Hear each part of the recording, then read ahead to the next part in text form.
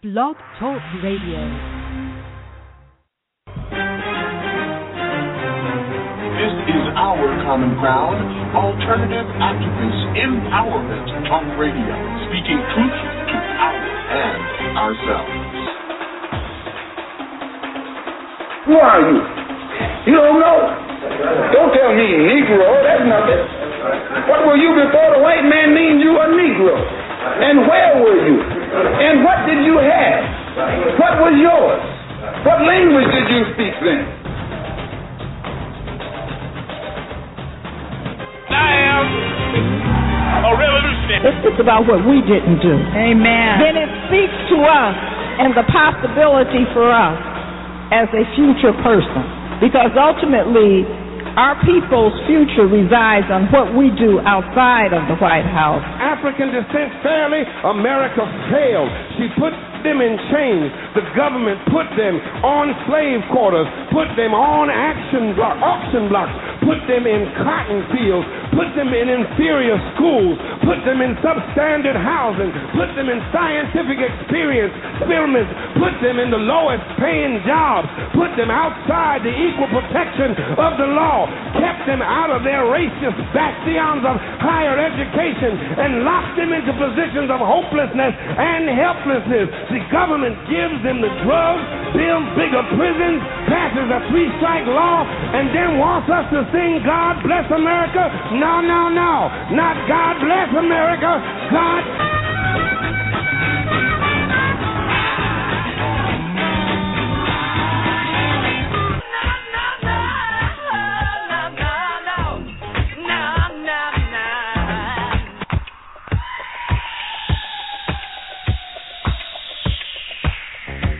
Our Common Ground with Janice Graham. Our Common Ground, speaking truth to power and ourselves. Our Common Ground, a higher ground for discourse, discussion, solutions, and ideas. I'm Janice Graham, and I'll be listening for you. Talk that matters. Transforming truth to power, one broadcast at a time.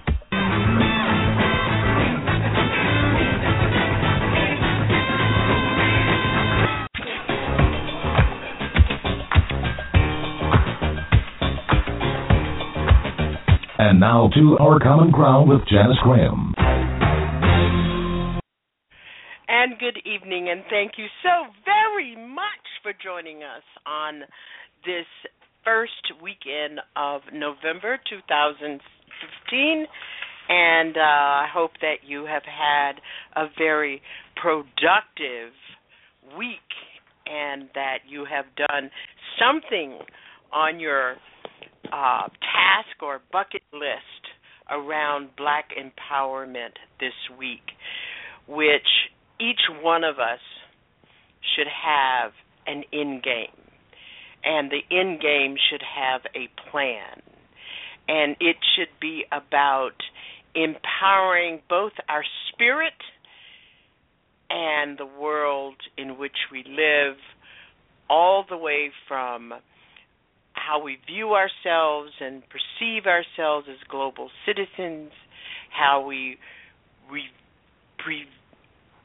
precept our lives spiritually as neighbors and as a community. I'm so glad that you could join us here tonight at Our Common Ground. Let me tell you what we are up to tonight. If you haven't checked us out on Facebook or you have not subscribed to our newsletter that is sent out each Friday in regard to what we're doing on this broadcast, tonight we're talking about trusting Black women and building sustainable respect in the context of reproductive justice as a human right and a responsibility and obligation of all of us in our community.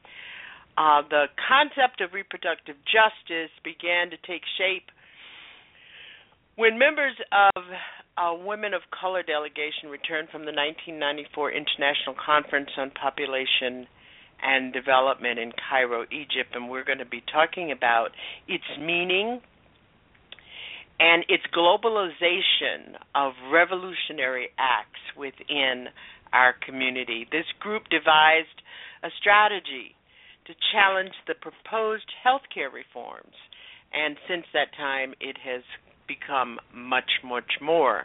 And I have always referred to our guest tonight, Loretta J. Ross, as the mother of the voice of Black reproductive and womanist empowerment in this country. We hope you'll join us in our discussion about the right to say yes and no,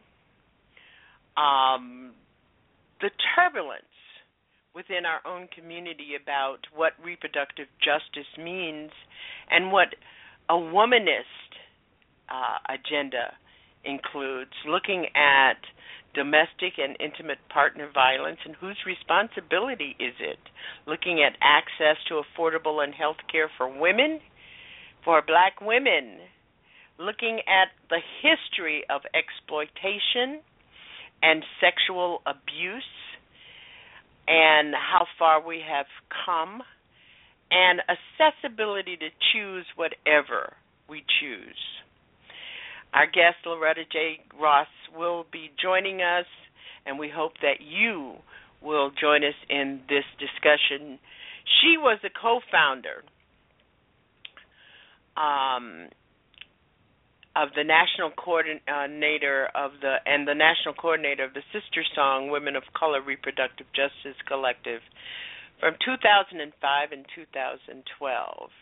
It is a network which was founded in 1997 of women of color, and we need to talk about what that term means, and allied organizations that organized women in the reproductive justice movement. And she was one of the creators of the term reproductive justice, and I think sometimes we don't give very much thought to what that means. She's an expert on women's issues, hate groups, racism and intolerance, human rights, and violence against women. In our second hour, I hope that we might have some time to talk about something that, I try to keep everybody on point.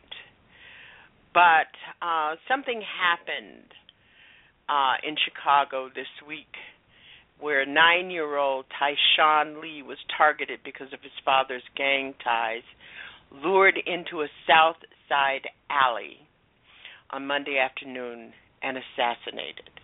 We need to talk about this. If our children are now being caught up in this way, something is wrong in the village. Something is wrong in the village. The other thing that in our second hour that I want to try to engage you about is the police officer who allegedly raped 13 Black women. And there is a huge gap in the media coverage about this incident, and it is and then there is something very dastardly that has happened. An all-white jury has been selected in his trial against this Oklahoma City police officer. He's accused of sexually assaulting 13 Black women, including sodomy. He's 28 years old. He faces 36 counts of rape, sexual battery, that carry a possible sentence of life imprisonment. He was arrested in August 2014 after an investigation of one of the incidents that happened to one of our sisters in that city where he was stopped. He stopped her, alleging that she was driving while intoxicated, and raped her in his squad car. That is an allegation. So we need to talk about how justice is meted out. But for right now, we thank you again. If you are listening on a smart device and you'd like to join us in our chat room, you can do so at www.blogtalkradio.com. I'm Janice Grant. I'm going to be driving this wagon tonight, and none of the wheels will fall off. We thank you again. Please email someone or go to our Twitter, Janice, at JaniceOCG, and retweet our announcement about this program. We thank all of you who support us all during the week to get the message out about what we're doing on this broadcast. And we're so very pleased to and honored to have our sister Loretta J. Ross, who first joined us on Our Common Ground in 1986. I checked the records today. It was 1986 that she first joined us in our discussion about reproductive justice in this country, and we hope that you will stay with us. And she'll be joining us right after this. I think it is a radical feminist act to tell our own stories. I think one of the things that oppression does is silence us. It makes us victims of oppression rather than survivors and warriors against oppression. And so I see it as a political act to tell my story. And I want to, by doing so, model how others can tell their stories. And hopefully that if you decide to engage in this feminist project with me, like become a professional feminist like I've done, that you will be empowered and emboldened to tell your own story. And trust me, your story does not have to be trauma and drama. Matter of fact, the stories without trauma and drama are just as precious. So mine is a quick and dirty one. I did not plan on being a professional feminist. If I had any consciousness that I was going to be a feminist, I would not have gone to college and majored in chemistry and physics, because there are easier ways to get out of college than those subjects. But when I was 11 years old, I was on a Girl Scout outing from which I was kidnapped and raped. And that is a terrible way to get introduced to sex and sexuality. And I was deeply afraid of telling my mother because I thought it was my fault. And so she did not find out until 3 years later, when I had to confess to her what had happened to me at 11, because at 14, a cousin committed incest against me and left me pregnant. He was 27, I was 14.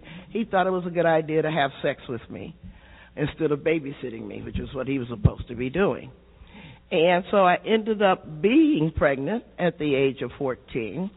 And because it was in the 1960s, I had no choice but whether to have that child, because it was before the legalization of abortion, which didn't happen until 1973. And though I didn't have any choice on whether to have the child, I did have a choice on whether to keep the child once he was born. And I made the startling decision, because it surprised the hell out of me, to keep my child. And I hadn't really thought that through, because I didn't realize that I would spend the next 46 years tethered to my rapist, which is what happened. But I am glad that I kept my son, because he turned out to be the only child I would ever have. A few years later, I was sterilized by a Dalcon Shield, which was an IUD that was defective, and sterilized hundreds of thousands of women across the world. And so my entire reproductive career was like brief, rape, incest, baby, sterilization. And I was like, oh, fuck. Why me? Party people say, it's a new day, it's a new day. Well, it's getting ready, everybody ready, for a new day, celebrate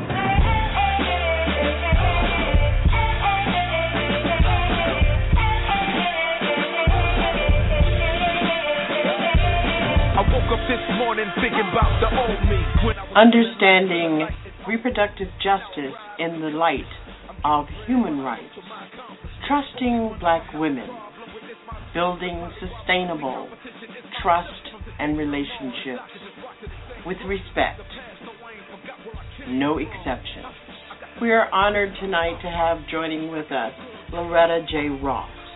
She is the essential voice of reproductive rights and the revolutionary act of trusting women's voices in the Black community. I'm Janice Graham. Stay tuned. I'll be listening for you. You're listening to Our Common Ground with Janice Graham, transforming truth to power, one broadcast at a time. And now, Janice Graham.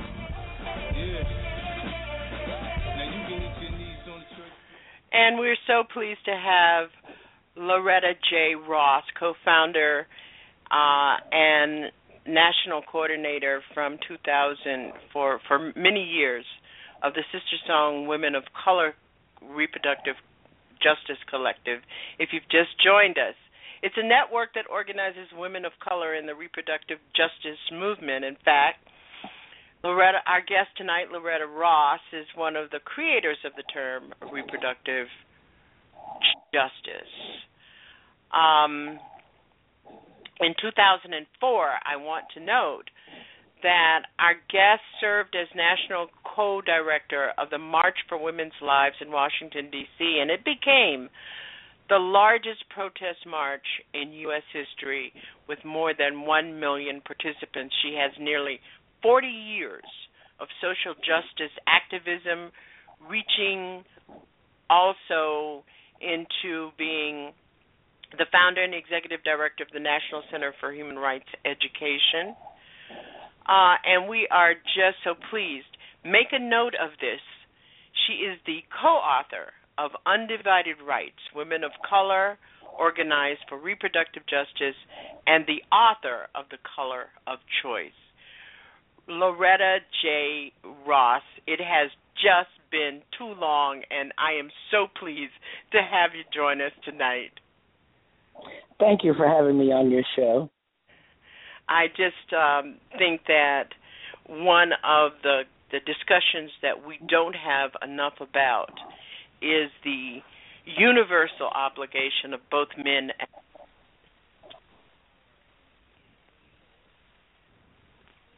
Hello?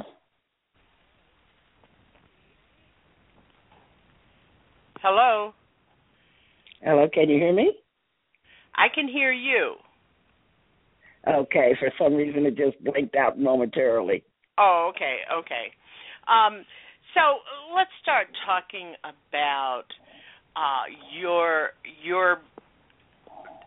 asking you to look back and talk about from the time that the term reproductive rights was coined to where we are now, and what differences it has made in the lives of Black women and in our community.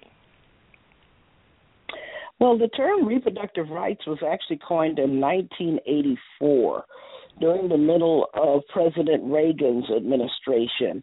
There was an international conference on population in Mexico City where President Reagan decided to send a delegation there to proclaim that the United States would not support global family planning efforts that included or even mentioned the word abortion. And that became known as the Mexico City policy.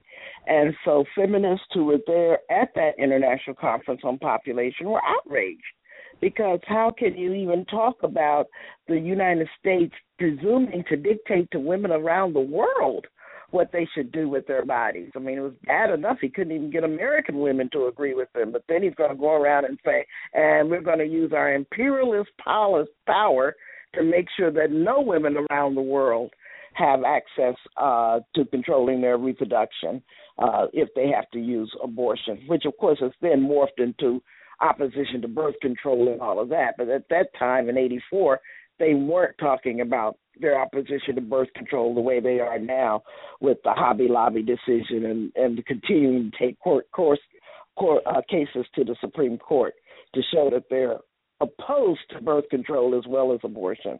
So anyway, feminists in 84 said, we want to talk about reproductive rights, that we want to talk about the right of women to control their bodies. And that's where that term came up. And it really was argument for privacy, that a woman's decision to have sex and decide to become a mother or not is a private decision that the government should stay out of. Well, a decade later, a group of us black women were in Chicago, and the Clinton administration was trying to do health care reform. And for some reason, they decided that if they did not include or focus on reproductive health care in health care reform, that they could somehow slide this through Congress without significant Republican opposition. Well, we black women, there were 12 of us coming from all different organizations in Chicago, had a problem with that strategy because reproductive health care is the main reason women go to the doctor. And you can't talk about health care if you're not talking about reproductive health care. So why are you throwing us under the bus? And so we said that strategy doesn't work. And as black women, we also didn't only want to talk about abortion because we feel that you got to talk about housing and education and violence, gun violence, for example, and the right to have the children that we want to have because we're subjected to all kinds of strategies of population control. So we came up with the term reproductive justice by splicing together the term reproductive rights and social justice so that we could talk about the full range of human rights to which we are entitled. The right to have a child, the right not to have a child, and, my God, the right to parent our children in safe and healthy ways, in safe and healthy neighborhoods. And this entire conversation we're having tonight is about how we're being denied the right to see our children survive and thrive. Absolutely. But, you know, one of the things that I have observed is that the whole issue of there are two things I'm concerned about, Loretta. That the whole issue has concept of reproductive rights has become so much more comprehensive on the issues that you just outlined, violence in our community, trauma that our children face and parents have very little control over it, the new mass incarceration of black women in this country, the violence against women by police and by others in the community, specifically intimate partner violence, domestic violence, and I like to say governmental violence, where black women are subjected to a kind of trauma and violence in seeking solutions to the problems that they face. But let's talk about access and choice relative to reproductive issues in our community. One of the things that has been very disturbing over the last 5 years to me is this continued talk about and seeming confusion around access to birth control, access to abortion, and access to actually reproductive health counseling. And for some reason, I think that my observation, I have a sense that in our community there is not a great deal of discourse or support around raising those issues and having the kind of intense activism around them. What's your thoughts? Well, I think that your observation should probably be a little gendered. Those black women do have these conversations because our plumbing makes sure we have these conversations. I mean, anytime you are a woman who's of a fertile age and your period is 2 weeks late, you're having that conversation. Whether or not you had planned on having that conversation. Trust me, it's happening. The question is, why is it not happening in a more public way? Why is it not being a major conversation that we're having within our political organizations, in the black media, in our spaces where black men and black women are having these conversations together. That's the real question, because every mother, every daughter, every woman who's ever had a period has had that conversation. Trust me, it does happen. Because it's a fact of life that if you want to control your life, if you want to decide to go to school or to get a job or to take care of the children you have to have or you want to have, you're going to have conversations about birth control, about abortion, about sex, about sexuality. What I think is happening, though, is that there's a politics of respectability, or they call it respectability politics, that's trying to hide those very necessary conversations. As if somehow we're less moral creatures if we talk about biology and life. Somehow not talking about it makes some people think that it's going to go away or not be an issue. And, of course, that's kind of like the ostrich with the head in the sand kind of approach to life, but that's what some people do. At the same time, I'm not sure that people understand the importance of having this conversation because, of course, there are those who are opposed to women exerting this kind of control over their bodies and deciding if and when they're going to have a baby, who call abortion and birth control genocide. They think that we're committing self-immolation if we decide to not have a baby at the wrong time in our lives, or have the baby of a rapist, or those kinds of things. And that's one other thing I want to say, because I actually entered doing social justice work, working at a rape crisis center, trying to fathom what had happened to me. And I know that more than 90% of the violence that black women experience is at the hands of black men. One of the things I remark on is that it's remarkable that I've stayed a heterosexual woman still loving black men with all the stuff that's happened to me, because I actually wonder, how can I continue to be so enraptured with that which has caused me so much pain? But at the same time, I've been very lucky, very blessed to have had some quality black men in my life, including my father, my 5 brothers, and then that I've been in long-term relationships with, who've shown me that not all black men are the kind that brutalize. So I have some bad experiences, but they aren't the totality of my experiences. But I entered this movement as an anti-rape activist, kind of like Rosa Parks did, because she actually was an anti-rape activist before she sat down on the bus. And a lot of people don't know that until the sister wrote that book, I think it's called The Dark End of the Street. We need to read about the early history of Rosa Parks and her work to end the rape of black women. But anyway, one of the things we used to get told back in the 70s and 80s when we were fighting violence against women in the African-American community was that somehow we were betraying the race, that we were airing our dirty laundry, that we shouldn't be telling the white man what's going on in the black community.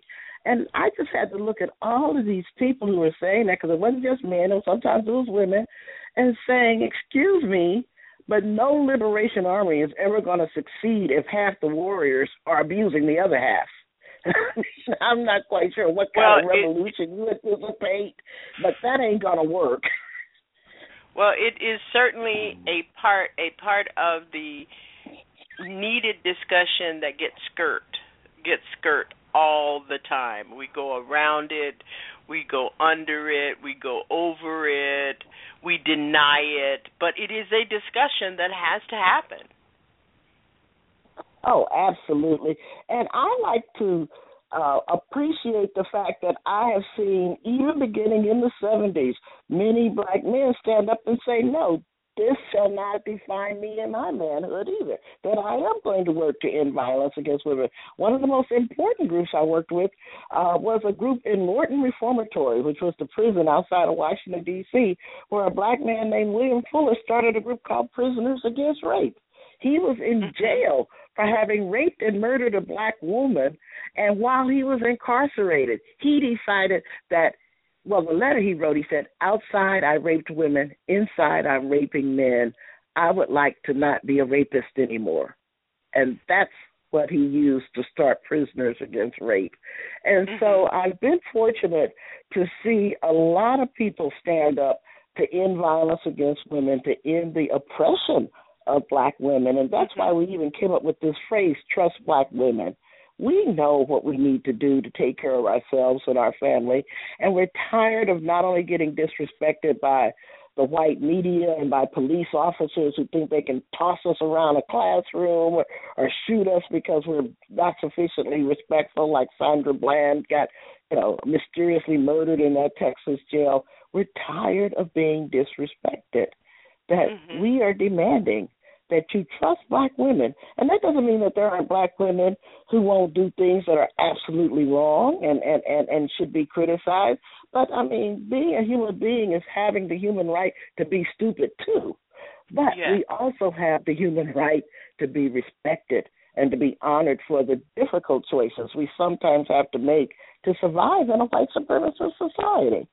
Let me ask you, Loretta, in the years that I have been doing this work, this broadcasting work, one of the things that I perceive is that we are not having discussions with the men in our families, the men in our communities, about what it means to trust our voice and to respect our choices as women,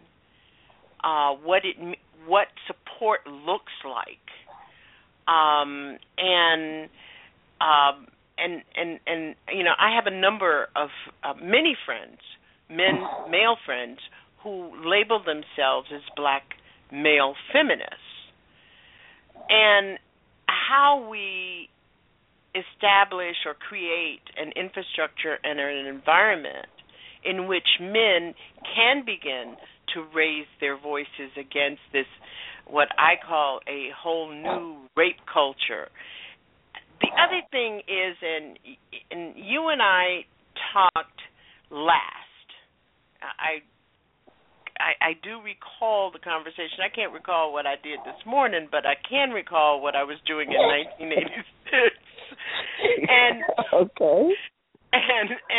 And you and I were talking at the time that there was a movement to try to wrangle in the kind of language and messages that were coming from rap music. Because I think right along I don't think that time, was my campaign. I think that C. Dolores Tucker was having that campaign at the time. I know it wasn't your campaign, but it was during the time that our ancestor C. Dolores Tucker was trying to organize, because she had been on the air with me as well, trying to organize some sensible plan around how we rein this stuff in. Because I was one of the people who was targeted by Two Live Crew. In a very vicious and a very violent way, where, my life had been threatened, blah, blah, blah.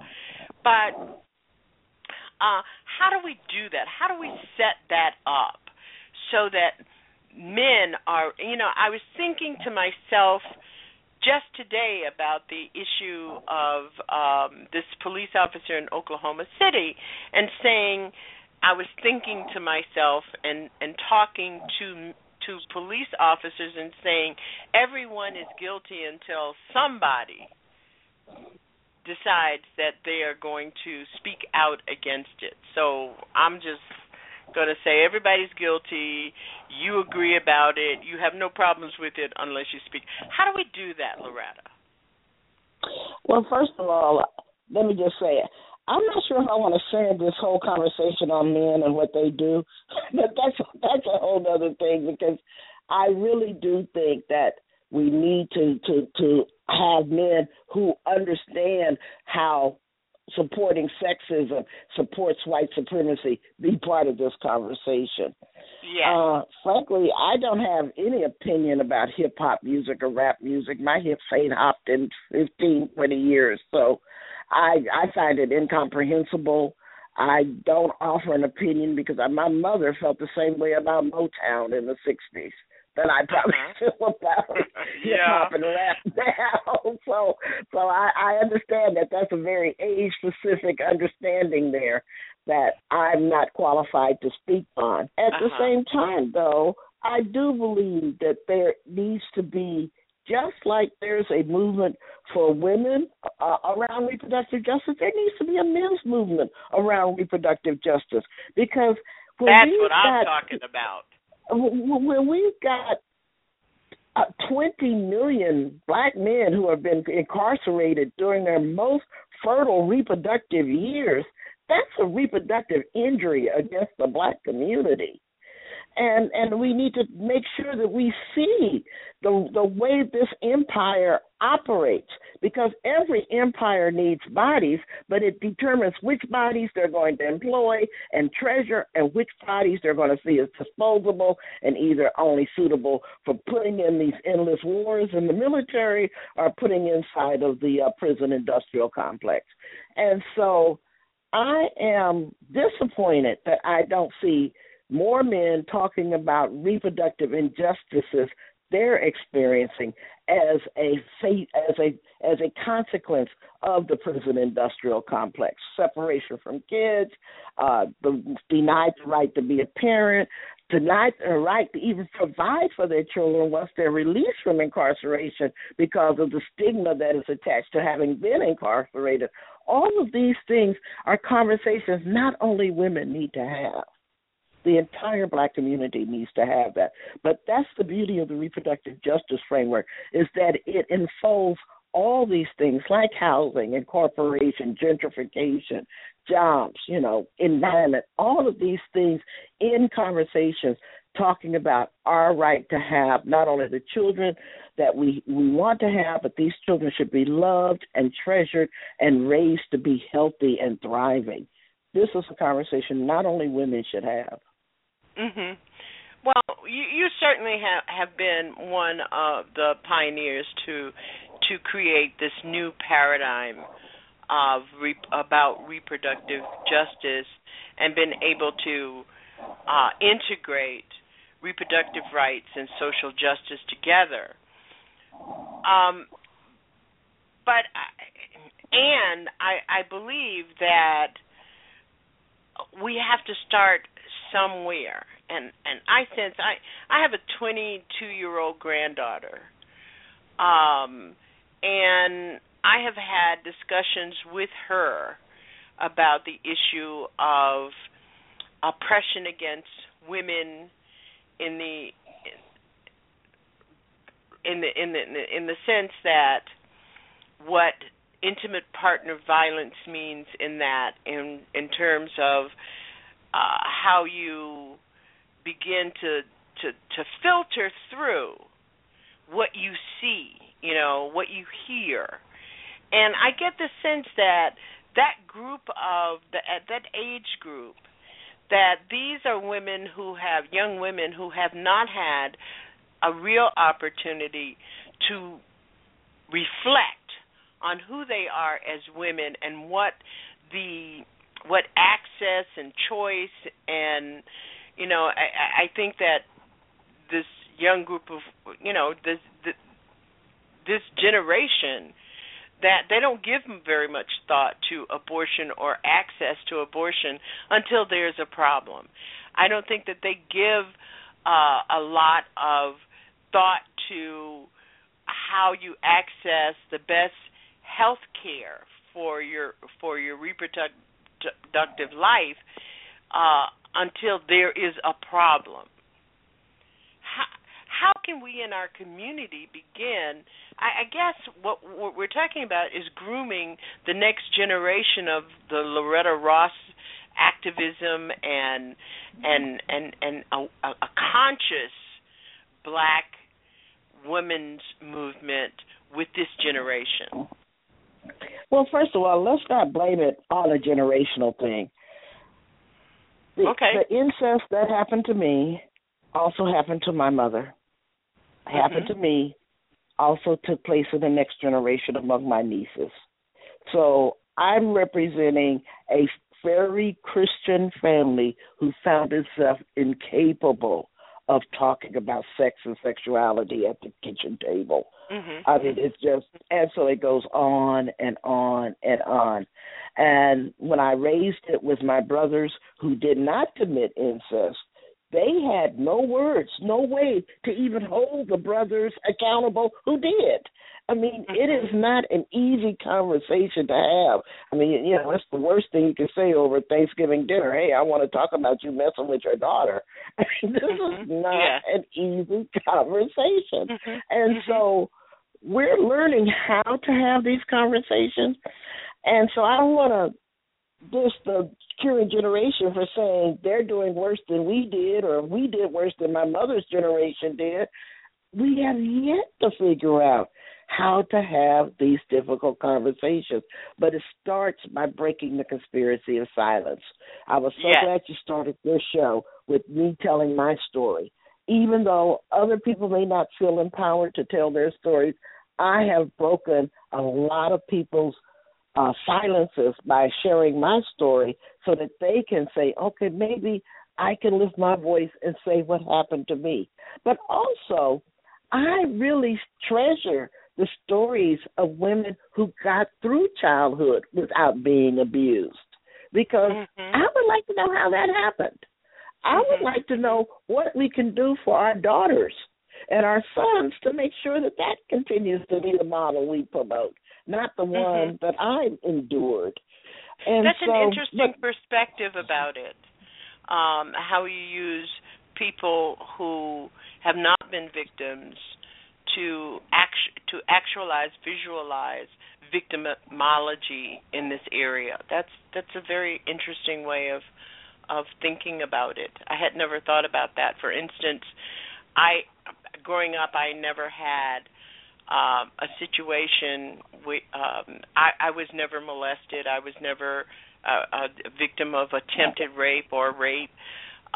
Incest or anything sexual assault in my life, and so people like me could be very helpful in trying to evolve some theories and ideas. I think that there was a molester in our family, and I wasn't one of his victims, and I think it was because I've always been perceived as having a big mouth. So it goes back to that silence thing. Well, I don't know. I had a big mouth, too, and it didn't protect me. I see. Okay. So maybe that was... but there were also other factors. There may have been a more consciousness in your family, a higher degree of protection afforded to you that may have been largely invisible to you as a child. So it may, the person may have felt accountable, more fearful. My abuser, the guy who incested me, ended up going to jail as a pedophile. But let me tell you about the reality of that. Because, as I said, I chose to parent his son. My son, up until this man's death, had trouble accepting that his father was a pedophile. He wanted to believe the best of his dad. He did not want to believe that his dad did what he did, even though he was the living proof that he did. And so I cannot overstate how complicated this stuff is to have these conversations. But I can state how deadly it is not to have the conversation. Yes. I think that is I'm one of the those service people we do to ourselves. I'm one of those people who think it's quite respectable to have a conversation at Thanksgiving and Christmas and Easter dinner at the dinner table, because you have all the children there to understand what this stuff is all about. And people, my family sometimes just gets horrified and say, "Can we not talk about that at Thanksgiving dinner?" But I think it does set up an environment where children know that they have at least one person to whom they can take refuge if there's something going on. But here's my thought, Loretta, about this, that as our children become so desensitized to violence, I mean, we ask our children in our family to watch the news at least once daily, and they see all this stuff. And I think that in many ways, our children in our community have come to think that this is the way, kind of casually, this is the way life is. Are you getting that sense? Well, I don't know if we have more violence or we have more visible violence, because obviously, just think of the situation that my great grandmother endured as during that post Civil War period and the rise of the Ku Klux Klan and literally having to walk down the street and avert your eyes before you made eye contact with a white person. I mean, I'm not quite sure, again, that I can give a lot of weight to cross-generation comparisons of violence of what each generation has to endure. Because I think each generation gets to define the struggle on the terms they're dealt with. And so I'm not saying there's more violence than there's less violence. I know that they are offered the benefit of what we've gone through. Now we have words to describe what happened to me. But back in the 1960s, when I was being incested and suffering childhood sexual abuse, we didn't even have a term for describing what I was going through. And we certainly didn't have a recognition in the African American community that this is wrong and should be stopped. And so we have made progress. To what extent have our organizations contributed to the limitations and impediment, the limitations of solutions to this for women in our community? We're not talking in our churches, for instance, about the rape. We're not talking about sexual assault. We're not talking about incest. To what extent does institutional silence contribute? Well, I think that, again, maybe I'm just too nuanced for words, but I think that even the black church has a left and a right and a center. The right-wing churches are anti-sex, so they're not going to talk about sex and sexuality or HIV/AIDS or, queer rights or transgender rights. They're not going to talk about any of those things. The center is trying to just be silent and kind of hold on to its disappearing membership because they're wondering if the prosperity preachers are going to take them all away. Yeah. Yeah, you're right. And you got the left. The progressives who aren't talking about these issues, who should be appreciated and propped up for talking about these issues. And so even the black church should be parsed out saying who is doing it right, who is doing it well, who should I support versus who should I offer a critique of, and not just paint with a broad brush all the people of faith, because I've found wonderfully supportive people of faith.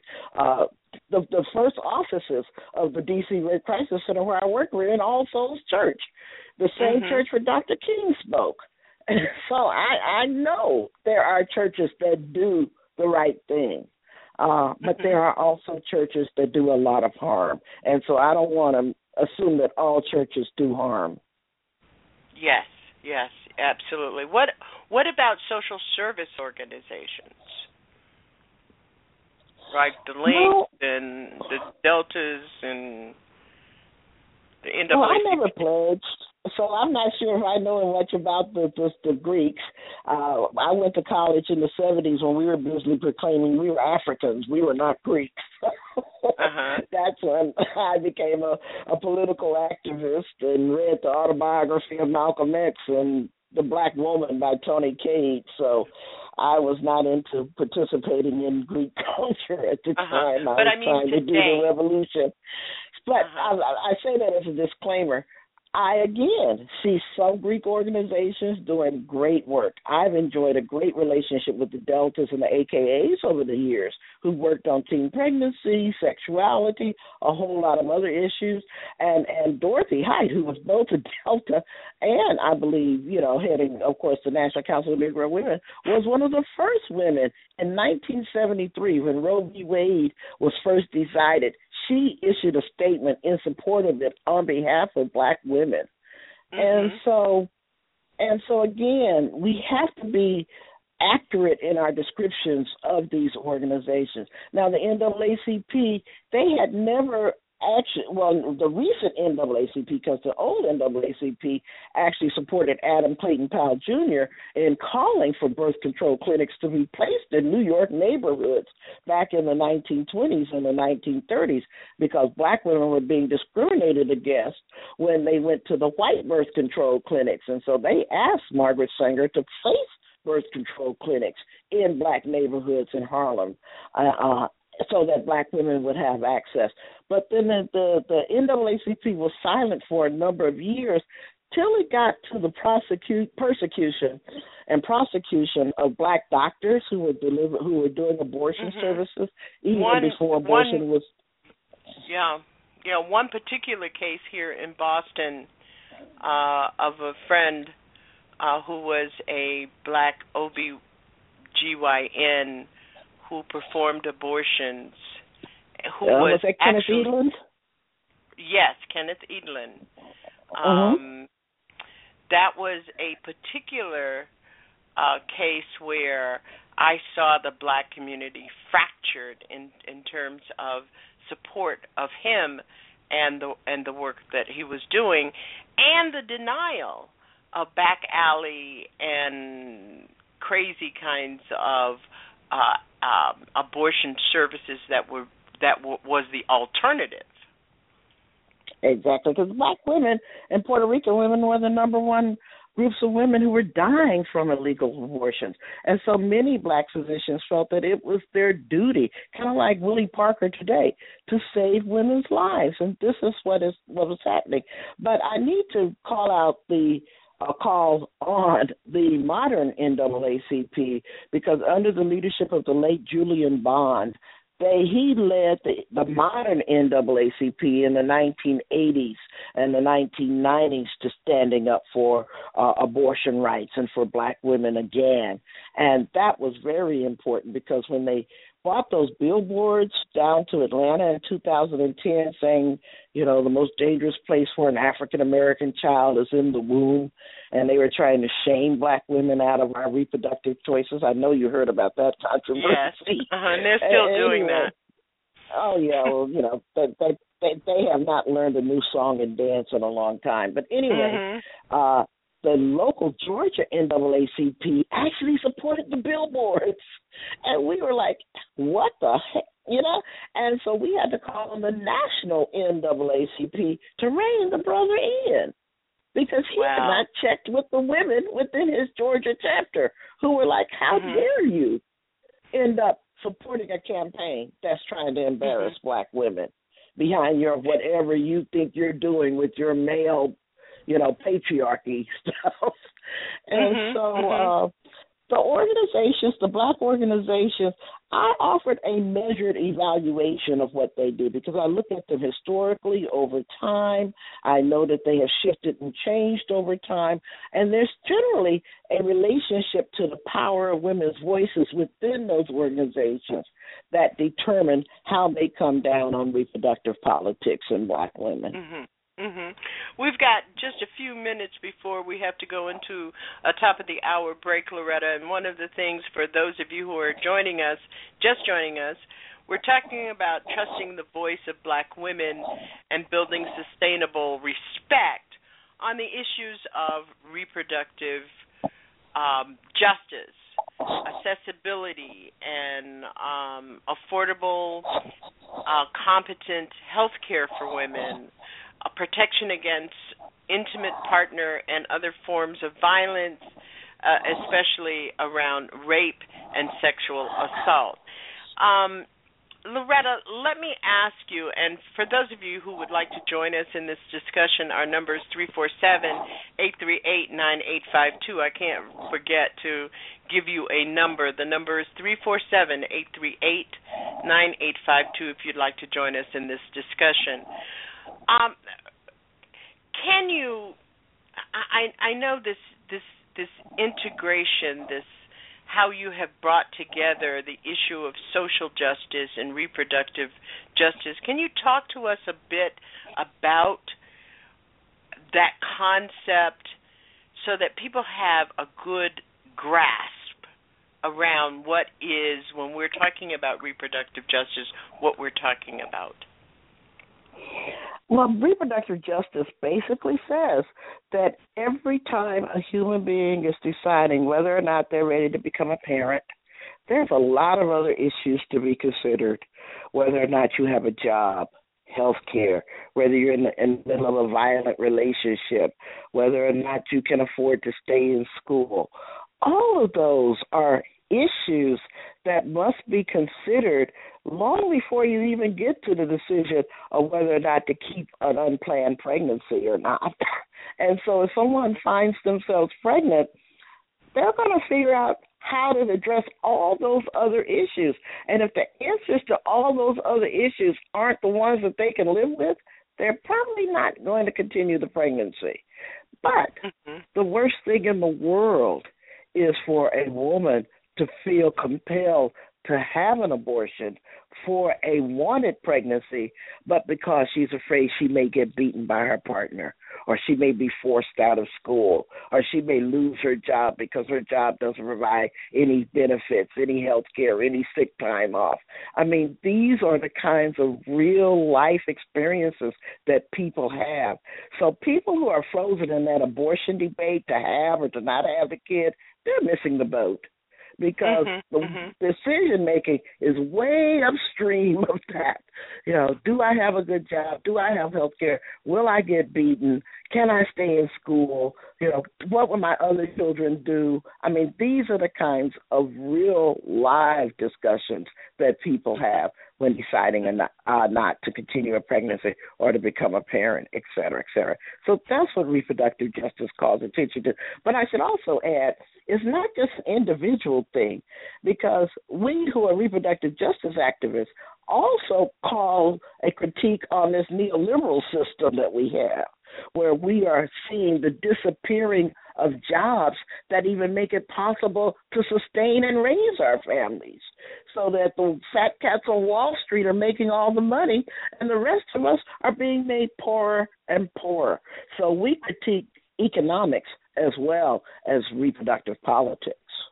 I hear you. I hear you on that one. And one of the things that has been very troublesome to me is that I find, listening to people who call the show, that we're not connecting the dots to all of that. For instance, we can talk about the incarceration of women, but we're not talking about the rape and sexual abuse of women while serving prison time. We're not talking about the support services necessary to be successful when women come out of prison to protect them from further violence, further sexual violence, further situations where they don't have any choices about other people controlling both their bodies and their lives. It's those are the kinds of dots that I think that we have to become conscious about and to become knowledgeable about.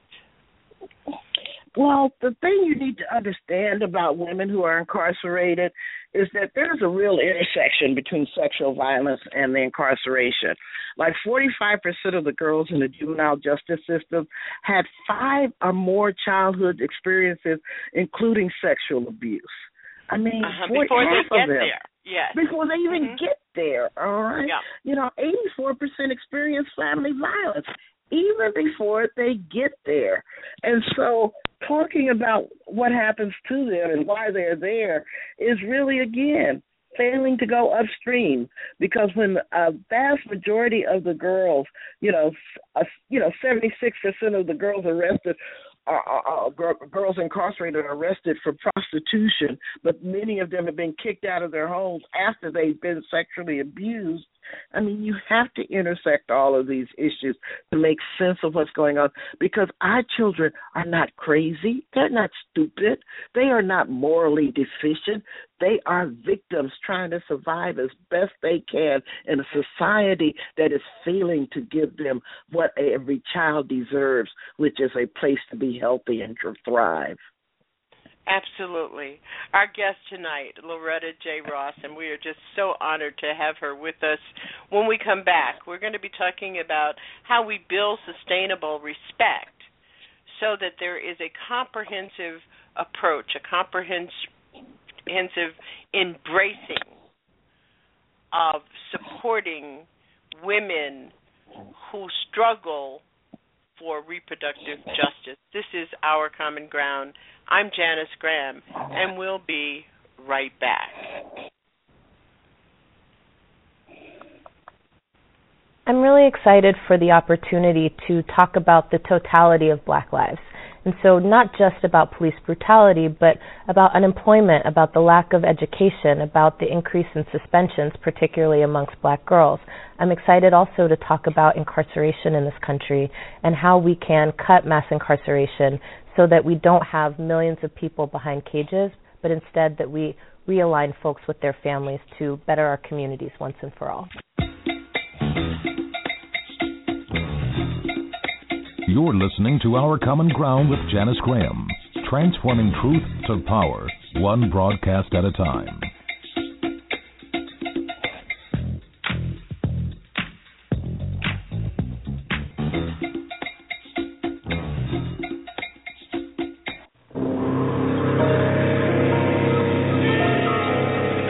Because our society is only as strong as all its individuals, the United Negro College Fund has helped educate thousands of doctors and researchers, but we need more.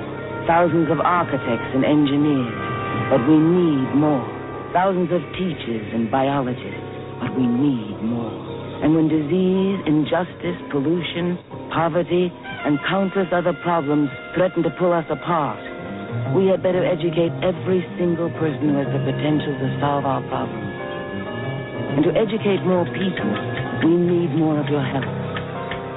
Give to the United Negro College Fund. With so much at stake, a mind is a terrible thing to waste. I Declare Show is where we deal with the difficult, real raw, right now. If it's real raw right now, Talk Media, come on, baby, say it with me. It can only be the I Declare Show. Talk soon. Join my friend and colleague on Blog Talk Radio every Tuesday night at 9 p.m. The I Declare Show with India Declare. Are you breathing oxygen in? Are you raising the energy up? Or are you bringing the energy down? There's no middle ground. It's your real, raw, and right now talk radio. I Declare Show, Tuesdays, 9 p.m., Blog Talk Radio. I declare it. Dealing with the difficult, real raw right now. The I Declare Show, baby. And he touched my baby. And I asked him, I said, Carl, what are you doing? And he told me to shut my fat ass up. And it was good for her. And what did you do then? I shut my fat ass up. And I don't want you to sit there and judge me this way. You shut up and you let him abuse your daughter. I did not want him to abuse my daughter. I did not want him to hurt her. I did not want him to do nothing to her. I wanted him to make love to me. That was my man. That was my fucking man. That was my man. And he wanted my daughter. And that's why I hated her, because my man, who was supposed to be loving me, who was supposed to be making love to me, was fucking my baby, and she made him leave. She made him go away. So whose fault was it then? It's this bitch's fault, because she let my man have her, and she didn't say nothing. She didn't scream. She didn't do nothing. So those things that she told you I did to her, who else was going to love me? Since you got your degree, and you know every fucking thing, who was going to love me? Who was going to make me feel good? Who was going to touch me and make me feel good later than that? And she made him go away. So when you sit there and you write them fucking notes on your pad about who you think I am and why I did it and all of that, because I didn't have nobody.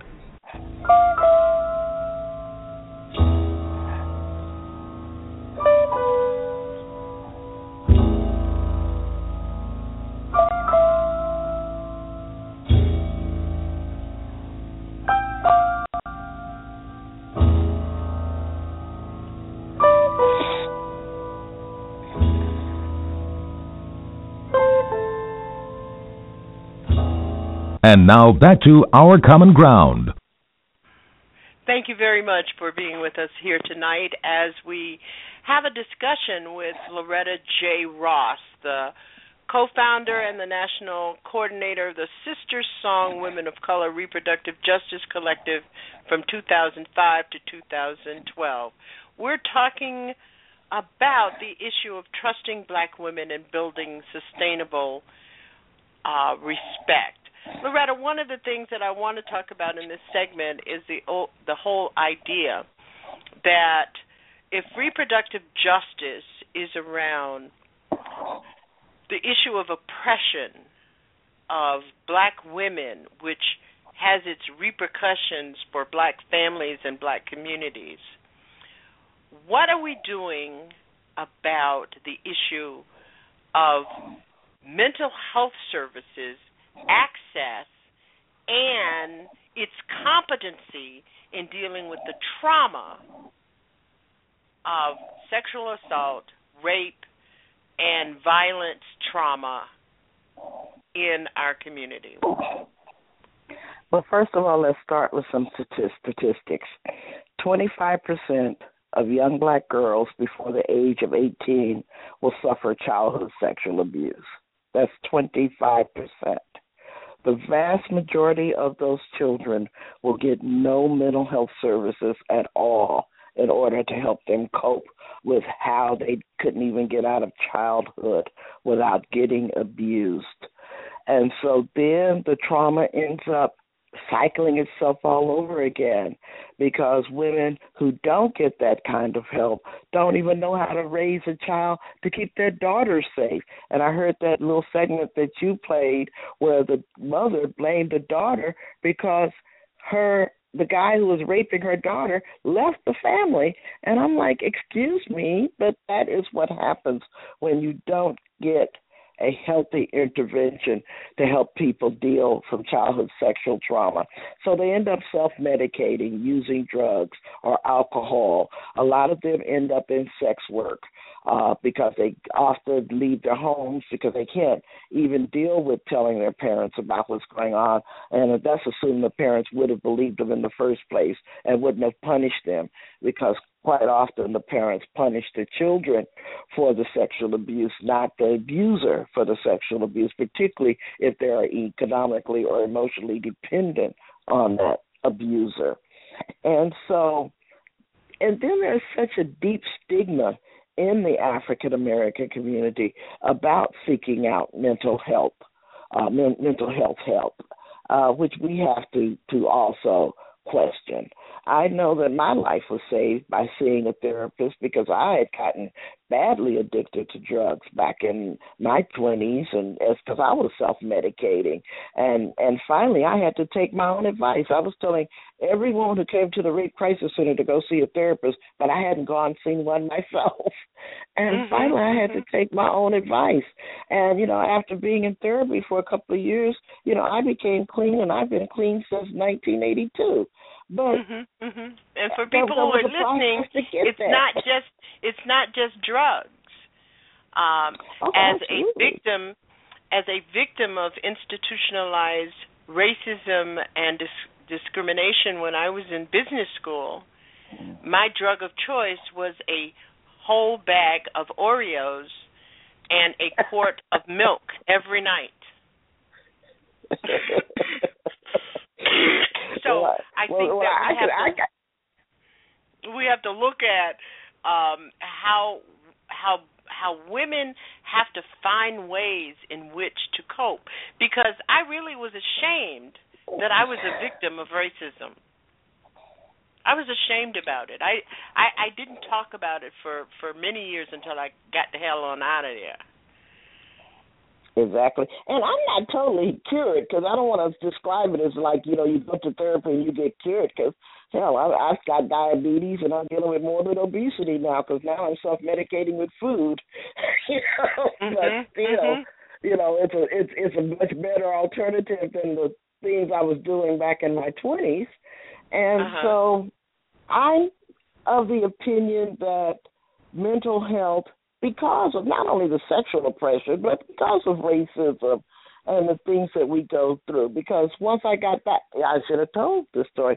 Once I had my son while I was in high school, when I returned back to my predominantly white high school, they didn't want to readmit me to school because I'd had a baby. And so I had to sue my school system for the right to return to school, which they were not doing to all the white girls that went to my school. They were only visiting this punishment on the black girls, kicking us out of school. So at age 14, I'm already dealing with institutional racism in the school around the right to return to school. And it does compound itself. But at the same time, one thing I've learned, and maybe I'm just speaking as an elder, is that you don't have a choice about whether oppression visits your life, but you do have a choice about how you respond to it. And if you seek out that help, and if you surround yourself with people who are there for you, then you can figure out better ways to respond to these oppressive conditions. Now, it's a very wise, you know, I always say to people that I'll take a year of therapy over a Prada bag any day. Well, you'd have to explain to me who is Prada and why would I care about his bag. I mean, we spend our money in very strange ways, but we have this myth about seeking mental health services, seeking services on the issues for which we choose to be silent about. What's your counsel to women and men in our community? You know, for instance, I often think about the men in the lives of women who have been raped and the kind of support that they need in order to be supportive and also to handle their own trauma. I don't think people actually think about that very much. You know, I think about fathers whose daughters have been raped, who have been violently sexually assaulted. I think about parents of Trayvon Martin and the wives and daughters of Eric Gardner and the mother of Sandra Bland and sisters who have had to somehow cope with this raw experience. But then we have this myth about seeking mental health services. Well, I know that if I had a pain in my chest, I'm going to run to a cardiologist. And if I got a pain in my heart, I'm going to run to a therapist. And I tend to see those two things as being very, very necessary for saving my life.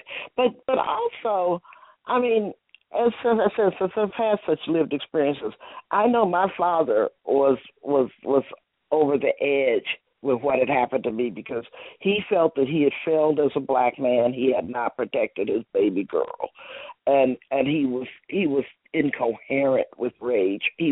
I had never seen my father just lose it so badly. I mean, not in a violent way, but he just I watched him visibly crumble as he heard what had happened to me. And his first thing was to go out and try to find, my rapist and want to kill him. And I didn't want Daddy to go to jail. So we all had to stop him from doing that. But then at the same time, after I was sterilized at a young age, and I had a relationship with a guy after that. And after all of what had happened to me, I did not know how to have a normal relationship, a normal consensual relationship with a guy. And I was lucky enough to meet a guy who was very patient with me, who helped me understand this is what a good relationship looked like. And not only was he a good relationship for me, but he was an excellent relationship for my son. My son was 5 years old when he met him. And to this day, 45 years later, they still have a relationship because he was a good guy. And he helped me see that everything that involves sex does not have to involve pain and trauma. And he did it without the benefit of having gone to a therapist or something. I found out once I got in a relationship with him that he had some remarkably healthy mom and dad. I just enjoyed knowing his parents and how supportive and sane and healthy his parents were, which was just amazing for me. So yes, sometimes we need to do it through mental health. Actually, I think most of us need mental health help because racism is an injury to our soul and our psyches. At the same time, I think that there are people who are doing the parenting thing so well that they're sending beautiful people out here in the world for us to find and be in relationships with. I mean, I'm not saying they're perfect. I'm just saying that they're free of the type of trauma that I endured. Well, one of the things that I am so appreciative of activists like you is that you have held your foot to the gas for many, many years, helping women define the path in their struggle and create their own destinies about women's sexual and reproductive justice. While I say that, I continue to think that this whole issue of the Black women's reproductive justice agenda has to be forwarded at the local level. And I'm in Boston, so there is a great deal of activism that goes on here around reproductive justice. But for people who are in communities where it is not going on, what's your counsel about how you begin to look at creating the infrastructure and implementing a vision of reproductive justice for a community? I think all of these conversations begin at kitchen tables. And every community got a kitchen table where the elder women sit around and talk. I know we've got one in my family, and I'm just now getting old enough to get the seat at the table. But you're at the grown folks table now? Yeah, I'm finally at the grown folks table. Now that I'm in my mid-60s, I'm at the grown folks table. But 5 years ago, they kicked me out of the grown folks table. Okay. So you have to be, 65 and older to get at the grown folks table at my family reunion. But that's where we have these conversations. And we also have interesting conversations, too. Not only about these issues, I got to tell you this story. At the last family reunion 2 years ago, I was at about half a dozen boys were running around with their pants to the ground. You know what I'm talking about, the saggy pants, the da-da-da-da-da-da-da-da. And so it kept bothering me, and I didn't quite know how to handle it because I just get tired of looking at their underwear. But that's, me. So finally I just told one of them, I said, honey, if you don't pull those pants up, I'm going to pull them down to see what you're packing. Next thing I knew, every boy in my family had his pants up. because they suddenly realized that here's this crazy old auntie who maybe actually he see what they're packing. I mean, that was not the most politically correct thing to say. Yes. But it was a way of changing a behavior without humiliating them, without scolding, without. Yes. And yes. so you can use love, you can use humor, you can use a number of things, within a family circle to create change. But it begins at the kitchen table, because I was sitting at the kitchen table when it occurred to me to say that to that young man. I know. I haven't seen any baggy pants at a family reunion since then. But as you get older in your family, you become more bold and more courageous about having those discussions. Like, I have discussions about sexuality and my own personal sexual life and ideology with my granddaughter. Conversations that I probably was too immature to have when my own daughter was that age with my daughter. And it's really, really interesting. And we do get a little, I think probably in the next 2 years they'll be calling me the crazy grandmother, because I am starting to talk to my grandson about how he's attracted to girls and what makes him attracted to girls, one girl as opposed to another girl, and who are his women role models, and I said to him a couple of weeks ago, and this is a really funny story. I said to him, we were talking about Eldris, whatever the actor's name is, and my granddaughter was just carrying on about how beautiful his body was, and so I said to my grandson, who's 14, I said, you know why she's carrying on about his body? Because he wears clothing that fits his body, and you can really see what it's all about. And my grandson, I thought he was going to pass out from that conversation. Oh, yeah, they have no idea. Well, I know with my own son, my son came of his sexual age in the day of AIDS. And so whatever embarrassment or hesitation I thought I had in talking to him about sex and sexuality and appropriate behavior, I put that to the side, because back in the early 80s, AIDS equaled death. I mean, and so I was not going to have my son be sexually active in a climate where he could die from just simply having sex with somebody. And so, oh, my God, I was the condom queen of the neighborhood. I got a bowl of condoms right by our front door.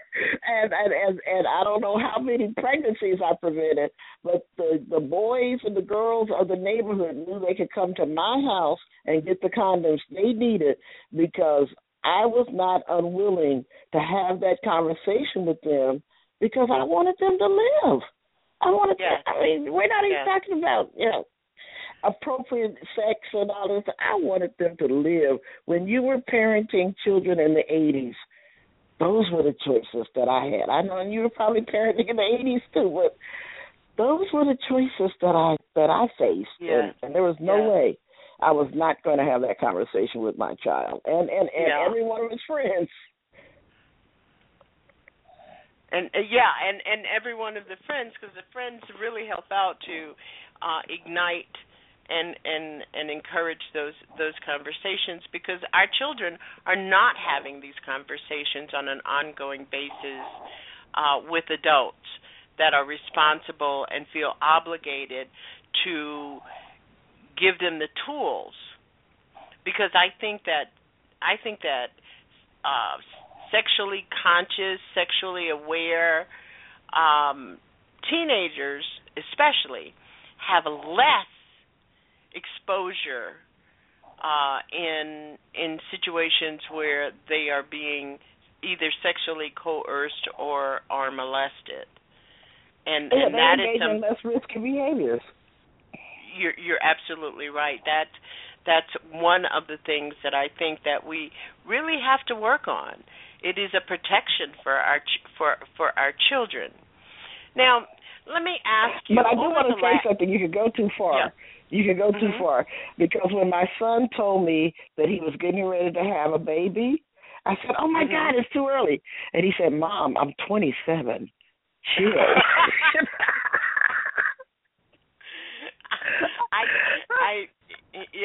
I think that at any time, no matter what age they are, you begin to think that that you're too young. Because I did say to my granddaughter, who has a friend, her best friend is getting married next year, and they're doing all these getting ready for the wedding stuff. And I said to her, I think you're too young yet to get married, so don't even think about it. But you know, in the last year, there has been a lot of discussion about. We're seeing more and more history about coerced C-sections and sterilization of women.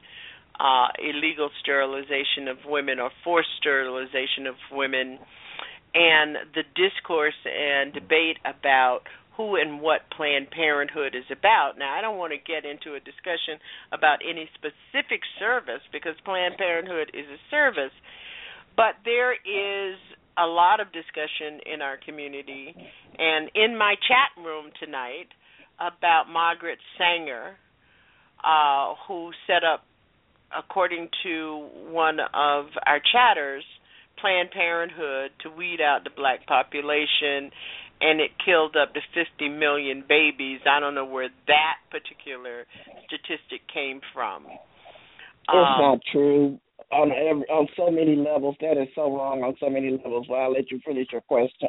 No, but that's what I wanted to, that we have to have these discussions, and they have to be informed. They can't be while I heard it through the grapevine kind of conversations, because these services are very important to us.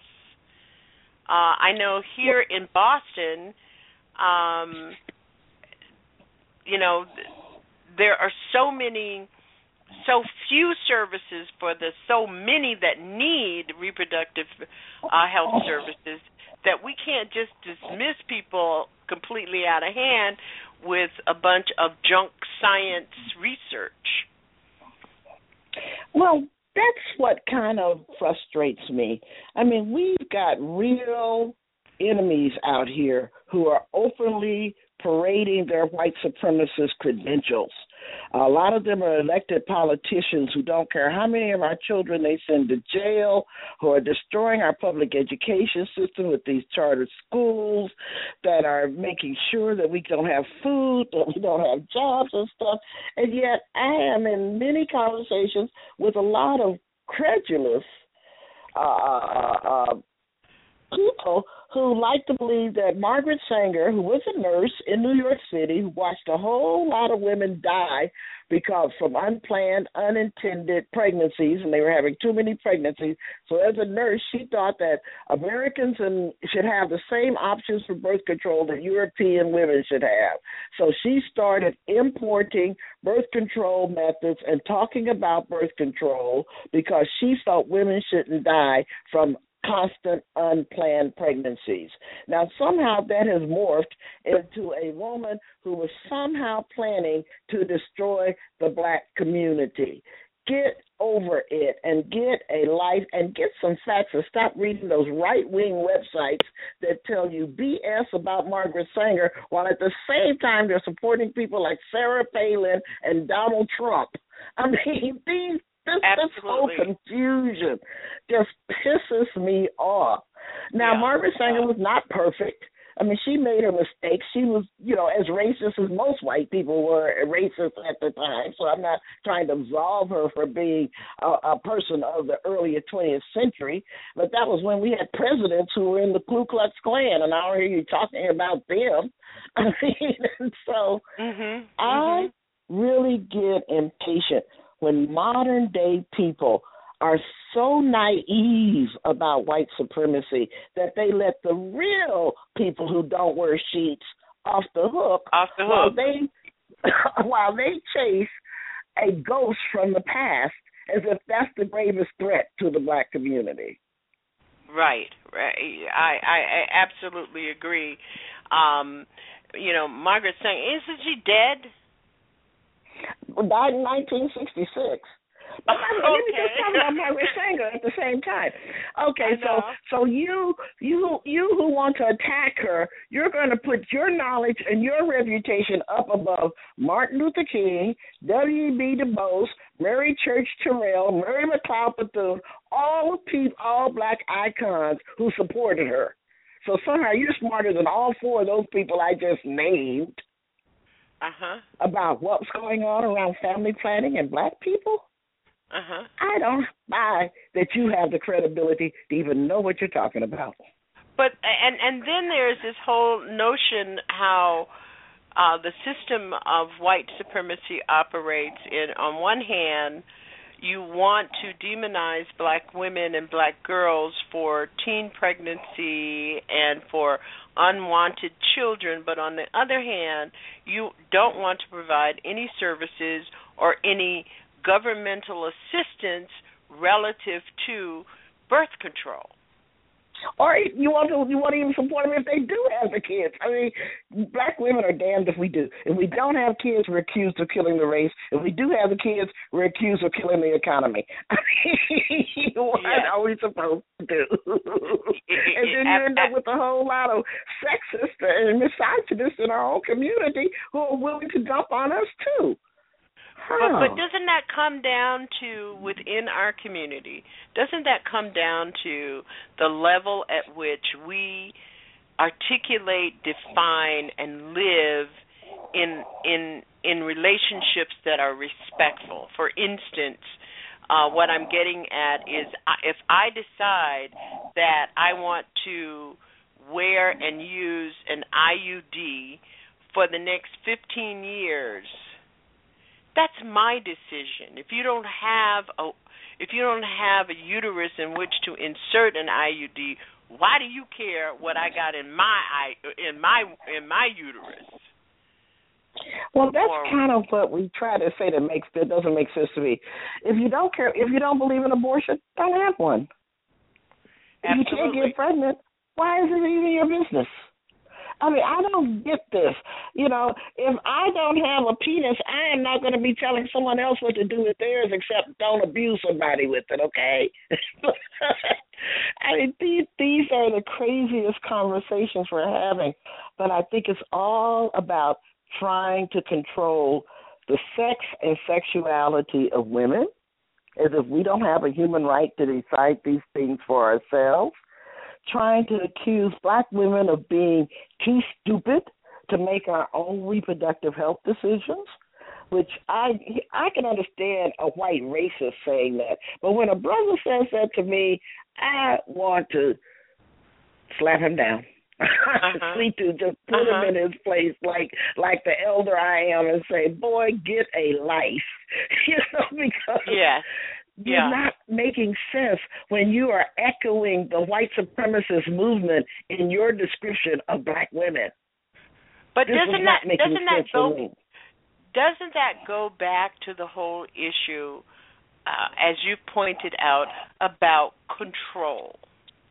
And we see it especially in men who have a propensity to want to control the lives of the woman that he says he loves.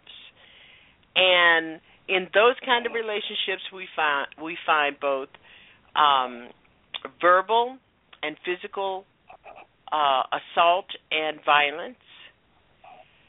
We find a lot of emotional abuse. Yes, yes. And so that also takes me back to the whole concept of how universal reproductive justice is in our discourse, in our perceptions about social justice for all of us. I think it's fundamental because if you're not self-determining over your body, you're not self-determining over anything else in life. I mean, it's just fundamental. You know, I don't know how else to describe it. I can't make it any plainer than that. You know, Loretta, you would be a great person to write the female version of Between the World and Me, Tanishi Coates. Because he talks about writing skills. He's so good. Oh my God, I admire that man. I absolutely love him. I grew up as an activist with his father, and and everything that he writes. I tell you, this book, I'm on my 4th reading of this book because I think the way in which he talks about the black male body is so important, and the fears. My 14-year-old grandson has just finished his first reading, and he told me yesterday that he was going to read it again because there were some things that he didn't quite get. But somebody needs to write the female version of that because we grew up with fears. I mean... But I think it's already been written, baby. I want to call your attention to Bell Hooks and her writings on Black love. It's already been written. Yes. I'm sorry, Belle has written on Black love. She has so many books on race and representation and Black love. She wrote those books. Pull them out. Bell Hooks. I think I will do that again. I think I absolutely will do that again. I do a lot of listening to discussions on YouTube with she and Audre Lorde and I think you're absolutely right that it is she did it first. I'm glad you raised that. Stop stopping? Can I just interject something? Because you had mentioned it on your introduction, and I don't want to make sure we don't forget it. And that is where the term women of color came from. Mm-hmm. Can I give that history for a second? It'll take about a minute. Please. Okay. Please do. In 1977, there was this National Women's Conference in Houston, Texas, and at the time, the conference called us minority women. And a group of black women from Washington, D.C. didn't like that term, so they went to Houston in order to present what they called the Black Women's Agenda that they wanted the conference to adopt. When they got to Houston, every other, quote, minority women wanted to be part of the Black Women's Agenda. But obviously, if you let Native American, Mexican American, Latinos, Puerto Ricans, Asian Americans join the Black Women's Agenda, it ain't no longer the Black Women's Agenda. It was in Houston in 1977 that the group of women of color came up with the term women of color as an act of solidarity with each other, not a biological designation. You're born black, you're born Asian, you're born whatever you are. But you choose to become a woman of color when you work with other oppressed groups fighting white supremacy. So that needs to be widely said and known. We self-named ourselves as women of color under the leadership of black women. And I put that history on our event. I always post a lot of different reading references and discussions and material for each episode of this broadcast, and I did post that in our event. And for those of you who are listening, you can go to our Facebook page and find it, the full history, and it was written by our guest tonight, Loretta J. Ross. Well, actually, and let me say, I'm repeating a story my elders told me because I was not at Houston, but I was in my 20s at the time, and they came back and told me what they had done, and these were women in their 60s, and Coretta Scott King read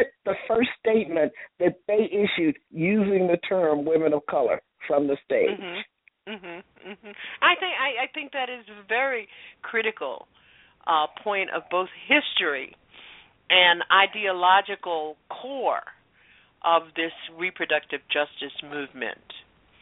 I know I've been very remiss in giving out our number if you want to join this discussion with Loretta J. Ross tonight. 347-838-9852 is our call-in number, and you are invited to join in the discussion. Loretta, what is your future from here in your activism? Well, I'm always going to be an activist. One thing I've learned, unfortunately, is that you can't unlearn consciousness. You just can't go back to the stage where you didn't know what was going on in the world and pay attention to the news every day. And so, but I'm no longer running a nonprofit. I spent 45 years in the nonprofit industrial complex, and I just refuse to do that anymore. So I'm writing. I'm lecturing and writing. I go around the country. I hit about 20 to 30 college campuses a year giving lectures, and then I'm in the process of writing several books. I'm writing a textbook with Ricky Solinger on teaching reproductive justice. That's coming out fairly soon, probably in 2016. The press is reissuing Undivided Rights, the book I wrote with Marlene Freed and Yael Silliman and Elena Gutierrez, Undivided Rights, Women of Color, Organizing for Reproductive Justice. That's getting reissued in 2016. And then I'm writing the history of African American women in the abortion rights struggle, called Black Abortion. And that, I hope, I can't put a date on when that's coming out, but that's kind of like my heart. I've been working on that book for the better part of 20 to 25 years, which is why I know book, chapter, and verse on who Margaret Sanger was and what she said and what the Black community has done, not only since slavery, but one of the things that people who are ignorant of history don't even know, that there were recipes for abortions in the Egyptian papyrus. The Egyptians were teaching the Greeks and Romans about birth control and abortion. I mean, this is African knowledge that is so ancient. I mean, after the Civil War, the black birth rate was cut in half between 1965 and 1915, and that was long before Margaret Sanger even knew she was going to be campaigning for birth control. Black people have always had knowledges about how to control our fertility and always wanted to control our bodies, even during the enslavement. And so to deny this knowledge that we bought over from Africa, that we used to resist slavery, and to act like we only know this stuff because of some white woman really pisses me off. Yeah. It takes it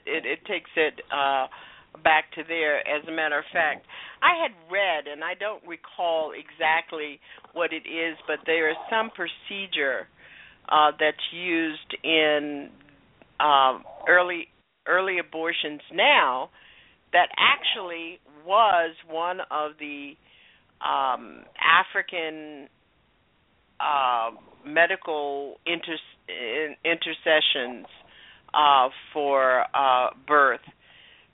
It might be vacuum aspiration. I'm not a doctor, but I suspect it's vacuum aspiration. No, it has something to do with some kind of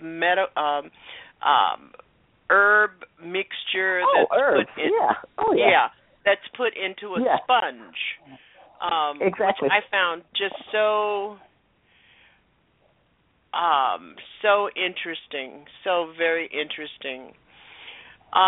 So we can expect you to continue in doing your conferencing and those kinds of activities that you've always done on reproductive justice. Also human rights, and I have a lecture that I'm doing now on appropriate whiteness, because I'm really tired of white folks who need to be part of the movement to end white supremacy, who are so racially awkward and so fragile. So actually, I hear you. Embraced doing a lot of work on appropriate whiteness with white folks who really need to be a part of this human rights movement. So I don't want to just be known for reproductive justice, because I've done work against the Klan and for human rights, and now on appropriate whiteness as well. Mhm. Let me ask you about try to get your insight into some particular around. Last week I came on the air and said, okay, every time I think it can't get worse, it does, and it had to do with the young girl in the high school in South Carolina who was assaulted by a police officer that was employed to be security within the school. And the other is about, in general, our law enforcement and court system that fails to protect women in issues having to do with sexual assault, rape, and violence against women. Well, let's think about, why do we have law enforcement in the first place? We have law enforcement in the first place starting in the 1700s as a way to protect property. Okay? It was not there to protect people. It was not there to protect slaves. It wasn't even there to protect white people. It was there to protect property. And if you keep that in mind, you really understand that law enforcement today is still about protecting property, which is why they were far more upset with the burnt drugstore in Baltimore than they were with Freddie Gray losing his life. I mean, these are the types of rationales that we need to keep in mind. Now, interestingly enough, not only did that out-of-control school security officer, a.k.a. cop, throw that black girl around, but did you hear about the two black cops who killed a white 6-year-old in Louisiana who immediately got arrested? So it's kind of like, or even okay. a cop, even in a school, and we talked about it last week on this program, a 14-year-old white girl who was assaulted by a swim coach. He was immediately charged. Yeah, so apparently who gets held accountable depends on the race of the victim, much more so than the race of the perpetrator. Isn't that amazing? Yeah. And so, isn't that our history? Exactly. And so, first of all, we've turned our schools into prison prep programs. That's all they're doing. They are warehousing and containing our children. They're not educating them. There's something wrong with that. There's something wrong with that. But the callousness, and what really hurt my heart was the other black kids who thought it was okay for her to be brutalized that way. So that they felt they needed to rally in protest against the firing of the officer. Right. And so the thing that's saddest about white supremacy for me in the 21st century is that they have always told lies about black people. But in the 21st century, we believe the lies. That's really hard. So much of us believe the lies. And so our resistance is being dwindled away. We can't form solidarity against the slander of our race because some of us actually think it's in our interest to do the Uncle Tom, the Aunt Jane, Ben Carson kind of step and fetch it dance. And we're transmitting that along to our children in some instances. I mean, not all kids. Most kids are conscious, and I'm very proud of them. But some of them are being brainwashed, and we saw that in South Carolina. And the I'm not other surprised is that it's South Carolina. The other thing is that we didn't have enough discussion about the kind of intervention that should have been put into place at the school after the event with the children who had to witness it.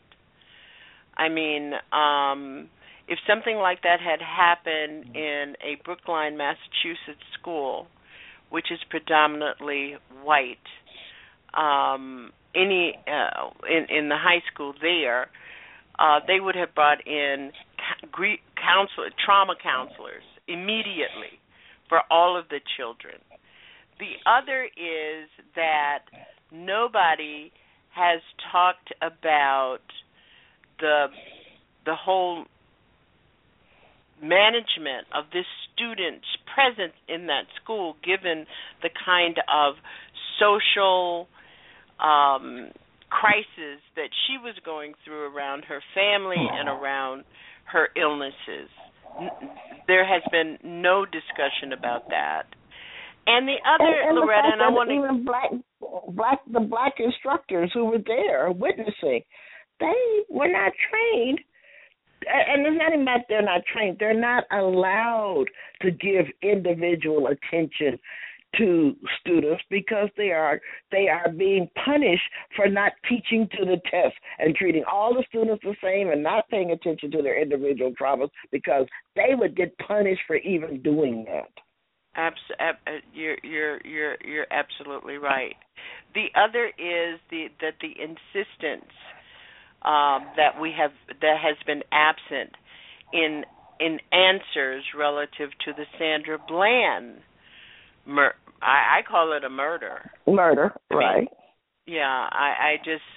I'd like them to take me to court for using the word murder because I actually think it was a murder. Give me a day in court you can prove that it wasn't. There's no other plausible explanation for her being dead. So you have to label it a homicide until you prove that it is not. But the point is, she wouldn't have been in that situation if there hadn't been racial profiling and an injustice in the whole stop in the first place. So either it was a premeditated murder or it was her murder was the result of bad policing. Exactly. So I'm not sure if we have not demanded enough from our government. The Justice Department has been very quiet on the issue of Sandra Bland. The Justice Department has been very quiet on the call and challenge regarding sexual assault in prisons in general. I am a former member of the board of the Detention International, and I just don't see our government, our federal government, responding in any way to these in a way which would be, I think that they are deliberately incompetent on these kinds of issues. Oh, absolutely. I mean, the government and the law is only going to be as good as we make them be. It is not the government. The government doesn't see its role to police itself. It does not see that. And just because we have a black attorney general and a black president, I mean, they only got those jobs because they were willing not to rock the boat for so far. And I've been in meetings with President Obama, and literally his message has been, I agree with you, now go make me do it. So his not so subtle signal is that you've got to create the political power to make me do what you want me to do, because I, in and of myself, don't have it by myself. Yeah. And he's absolutely right. Well, he is.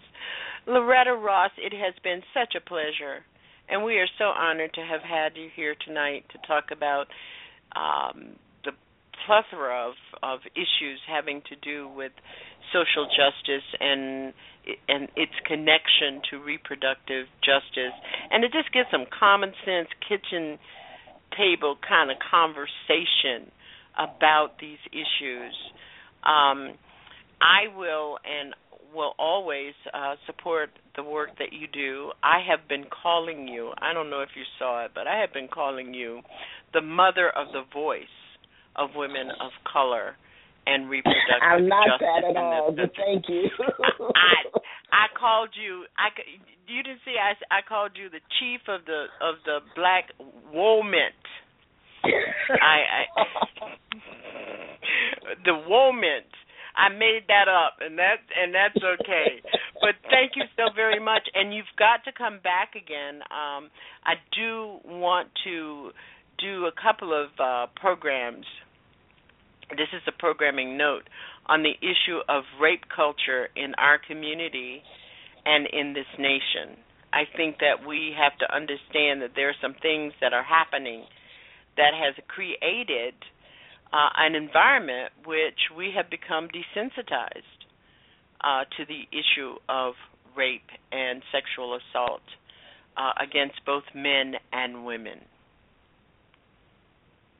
Well, have invitation will come. Thank you for having me on your show. Okay, thank you so very much, and you have a good week, and thank you for the work that you have done for these 40 years on behalf of women in this country. Bye-bye. Bye-bye.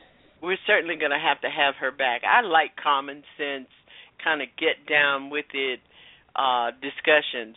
We want to thank you for being with us here tonight at Our Common Ground. On a programming note, we want to make sure that you are joining us on all of our social platforms, and I'm going to review them with you tonight. At Twitter, we're at JaniceOCG, hashtag Talk That Matters, hashtag Black Talk Matters. We do have our website at ourcommonground.com. We're on Pinterest. We're on Tumblr. We publish a weekly news review every Friday called Scribbling Race on Common Ground, and we are at Scoop It.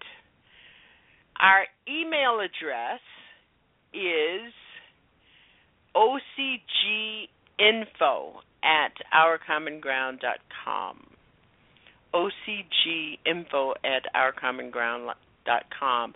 And we'd like to ask you from time to time, send us a note and tell us what you think about our programming. An update after Alpha of the Alpha Show at TruthWorks Network has now had his 12th great-grandchild, Jonathan Emmanuel, who's an absolutely beautiful baby. Alpha is at home, and he's trying to get, I'm not going to say he's comfortable, he's trying to get comfortable. We try to talk with him as much as we can, and you can hear me coughing. I'm still trying to figure out what to do with the rest of all the stuff that I've been going through with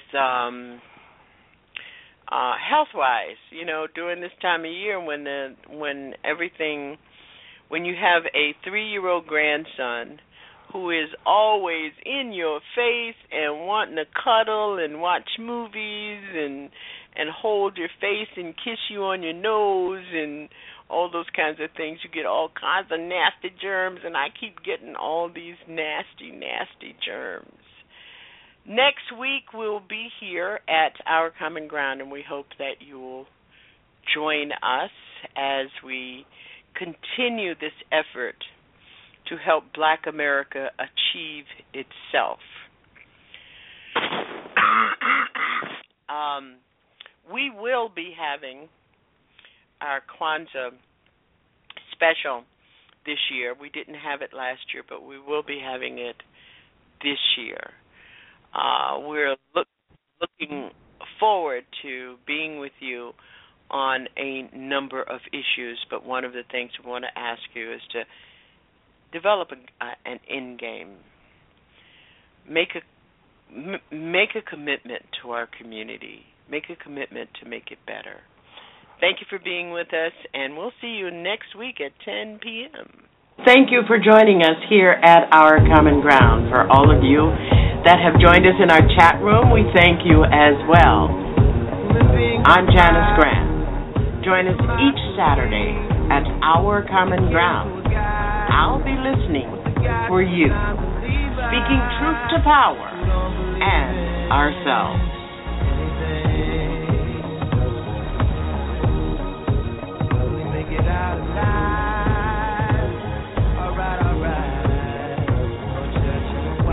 Hands on the mausoleum floor, blood stains the Coliseum doors, lies on the lips of a priest, Thanksgiving disguised as a feast, rolling in the Rolls Royce Caniche, only the doctor got this, I'm hiding from police, cocaine seats, all white like I got the whole thing bleached, drug dealer chic, I'm wondering if a thug's prayers reach, it's pious